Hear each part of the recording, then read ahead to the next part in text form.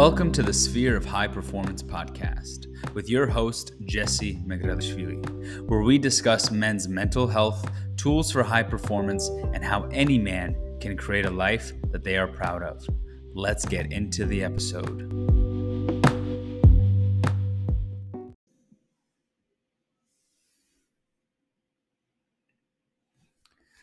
Welcome back to the show. Thank you again for tuning in. We are here in episode 3, How to Stop Avoiding Emotional Pain, 3 Ways to Deal with Feelings on Your Own. Okay, let's talk about it. Let's talk about this article, how it came to me, why I wrote it, and all the works. So basically, this is actually something that has been so pressing in my world. One, because of recent events that have gone on. There's been a lot of shifts in my life lately with career and relationships and things of that sort. But also, I am reading a book right now called How Emotions Are Made. And it is epic. It's an amazing book. It basically showcases that, and using a lot of research and science, that our old way of thinking about emotions, what the author calls fingerprints, that we have this framework about emotions, that they are that they are that they have this pattern that exists within us, right? So meaning that when we experience anger or we experience sadness, those are separate patterns in our neurochemistry that fire and wire together that produce the same result. It's almost like there's some sort of formula for anger, or there's some sort of formula for sadness or happiness or all of the things. When in reality, when they look at the brain while it's experiencing different emotions, none of that is the case. This emotions as distinct as joy and anxiety can fire the same neurons, similar patterns, completely different patterns, and even more so, different ways of experiencing joy or different ways of experiencing anxiety can and will fire differently within the body. And why is this relevant? Because essentially, what it's showcasing is that emotions are not innate functions, even though we experience them as such, but they're not objectively dependent, meaning that they don't just happen because they happen and that's how it works. What it shows, and mystics have been saying this for years, is that our perception of how we feel, and our perception of how we feel in relation to our perception about our environment dictates how we're going to experience any given emotion, which is epic, because what she's basically saying is that you are the creator of your emotional reality. And in turn, you're essentially the creator of your reality, because you're constantly, when we look at the choices you make, the choices you don't make, it is often in response to what state you're in or how you're feeling. And if we look at life as just a series of choices, then how you feel about what is highly dictates your belief systems and highly dictates what choices you end up making. And so that has really inspired me, this book, and again, just different things that I've been exploring within myself have been inspiring me to really take even more charge or more control over my emotional state, and understanding that when I am feeling sad, when I am feeling lonely, when I am feeling stressed out, that it is not the circumstances themselves, that is highly dictated by my belief systems about who I am in relation to the situation I'm in. And when you take on that approach, you take on that awareness, you are forced to start wondering, well, how do I change? Like, how do I change the way I respond to my environment? How do I change the way I regulate myself so that I don't have to keep dealing with all of this emotional pain, right? And so that's what this article is about. We dive into 3 ways that I've been exploring, and I've obviously been sharing with my clients, ways that they can, again, take charge of their emotions and shift into something greater. And you can look at some of these are perception changes and awarenesses, and some of this is just full blown, you know, practices that you can start immediately, like right now, as soon as you hear this, or if you're reading the blog version of this, which will be in the description. You can start changing your relationship with pain and start living, at a greater capacity. This is only the third blog on the site, and now the third podcast, the third episode. But it's honestly one of my favorite things that I've ever written, because I think if you really engage with the tools that are being offered here, you can really, really create more freedom in your life and more access to the wonders of the world when you're not so limited by your own chains of emotions. All right? So that's what we are looking forward to in today's episode. Let's dive right in.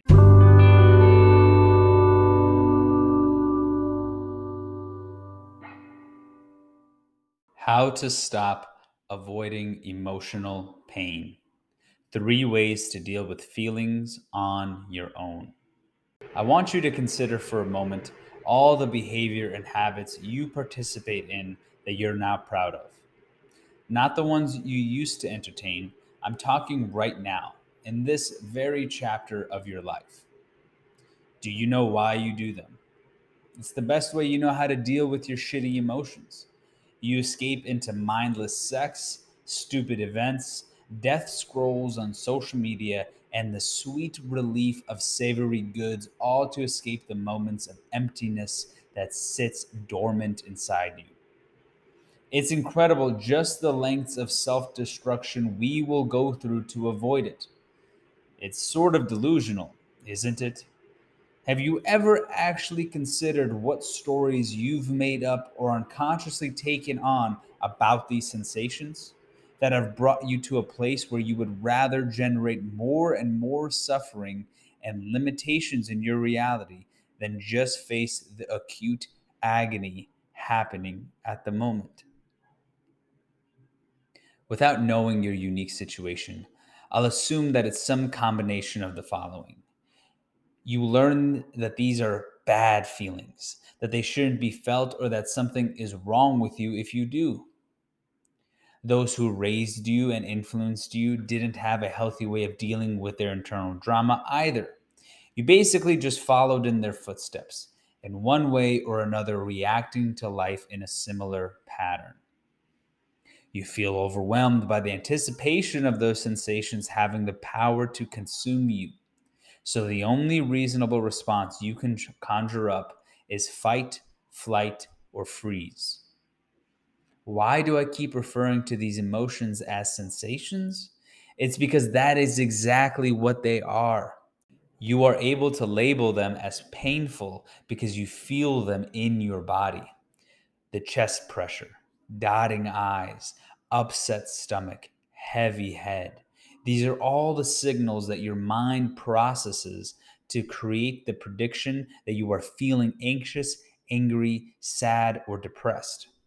The unfortunate thing is that you get so caught up in the interpretation and the personal meaning of what you're feeling that you don't give yourself the possibility to create a new relationship with what's going on inside you.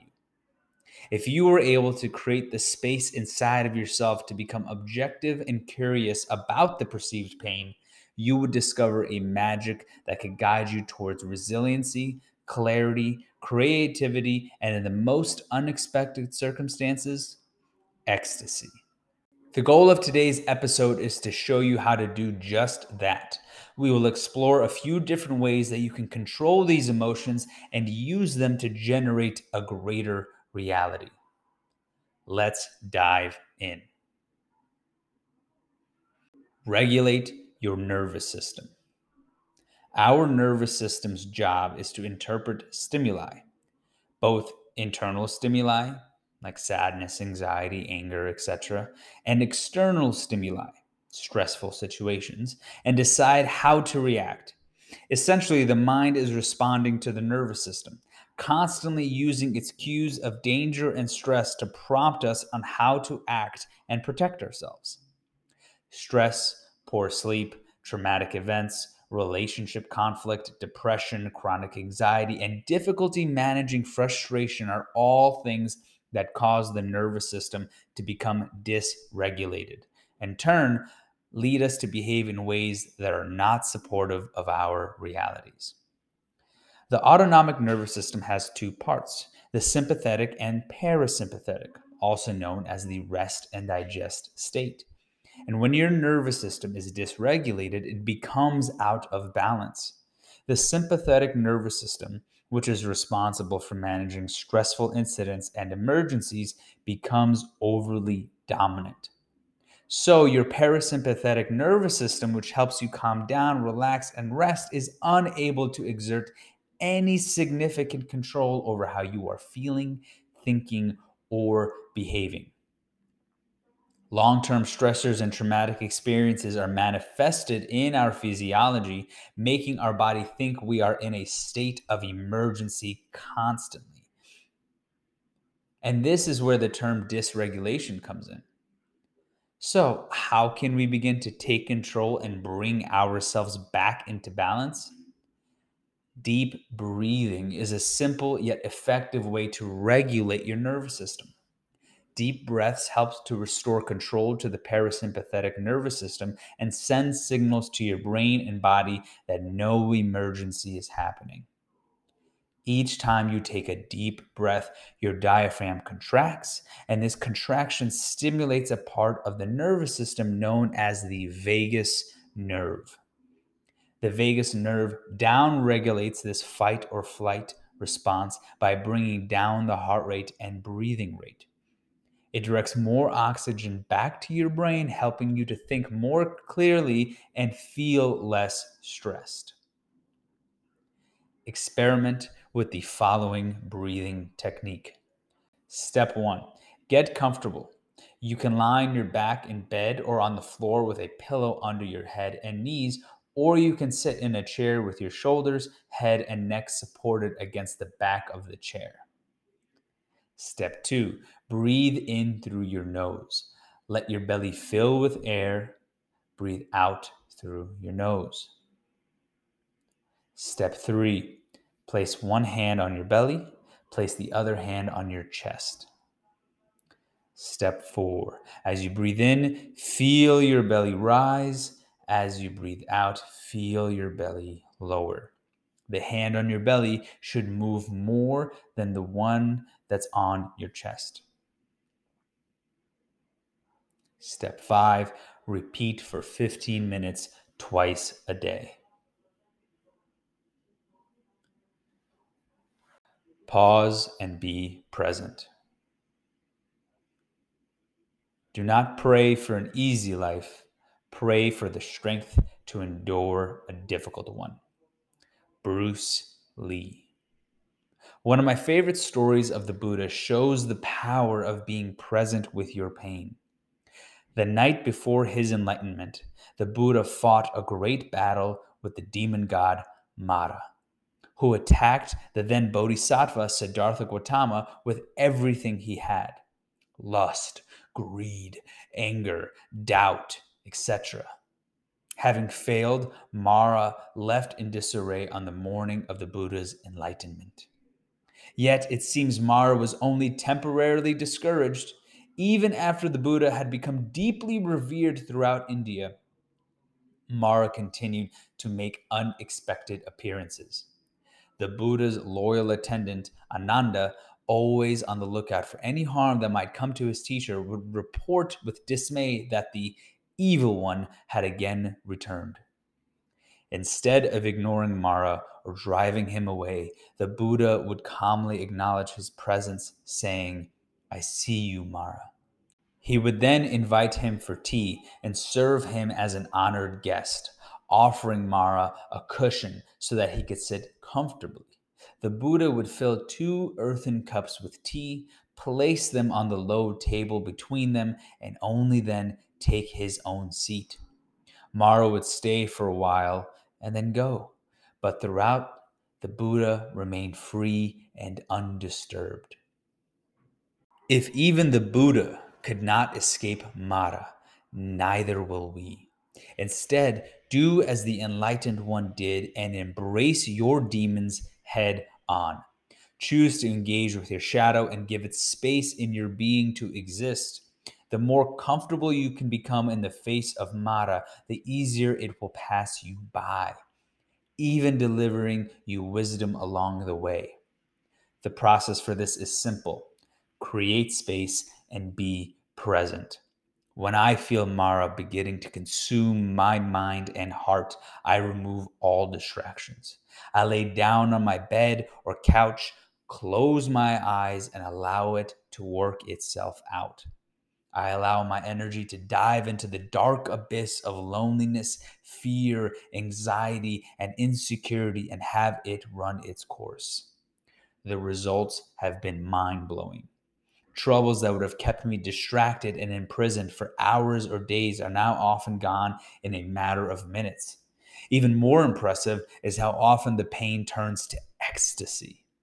By forcing myself to surrender to what is, a great calm and acceptance wash over me as if only for a moment. I am able to witness what true non duality is. Create something beautiful. What we often forget about emotion is that no matter what it is still energy in motion. Things like anger, sadness, and anxiety are objectively potent experiences. They carry a lot of information, so much so that they have the power to ruin people's realities and end lives. But if we can learn to ride these waves, we can experience them as opportunities to create rather than destroy. Consider some of your favorite artists and their music, paintings, and books. Most of them were created during the lowest points of their lives. The likes of Beethoven, James Baldwin, Aldous Huxley, Eminem, Van Gogh, and Prince. Am I recommending you begin to rely on misery for your creations? No. That can turn into a vicious cycle.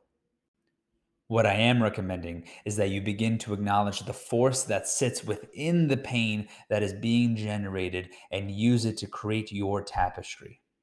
Channel it into your business, your art, your workouts, and your lovemaking.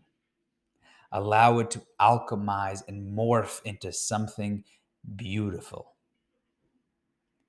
Welcome it all in.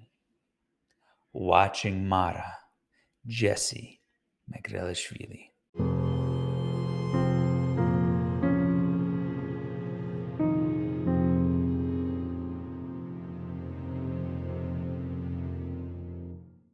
And that's it for today's episode of the Sphere of High Performance podcast. You can find the original article in the show notes below. If you enjoyed the episode, please leave a 5-star review. It really helps the show get out to more men and more ears. Make sure to follow me on Instagram at Sphere of High Performance for daily tips and tools for mastering your mental health and self-improvement. And if you would like to learn more about what it looks like to have me as your high performance coach, go to sphereofhighperformance.com to learn more about the process and enroll into a discovery call. Till next time, peace.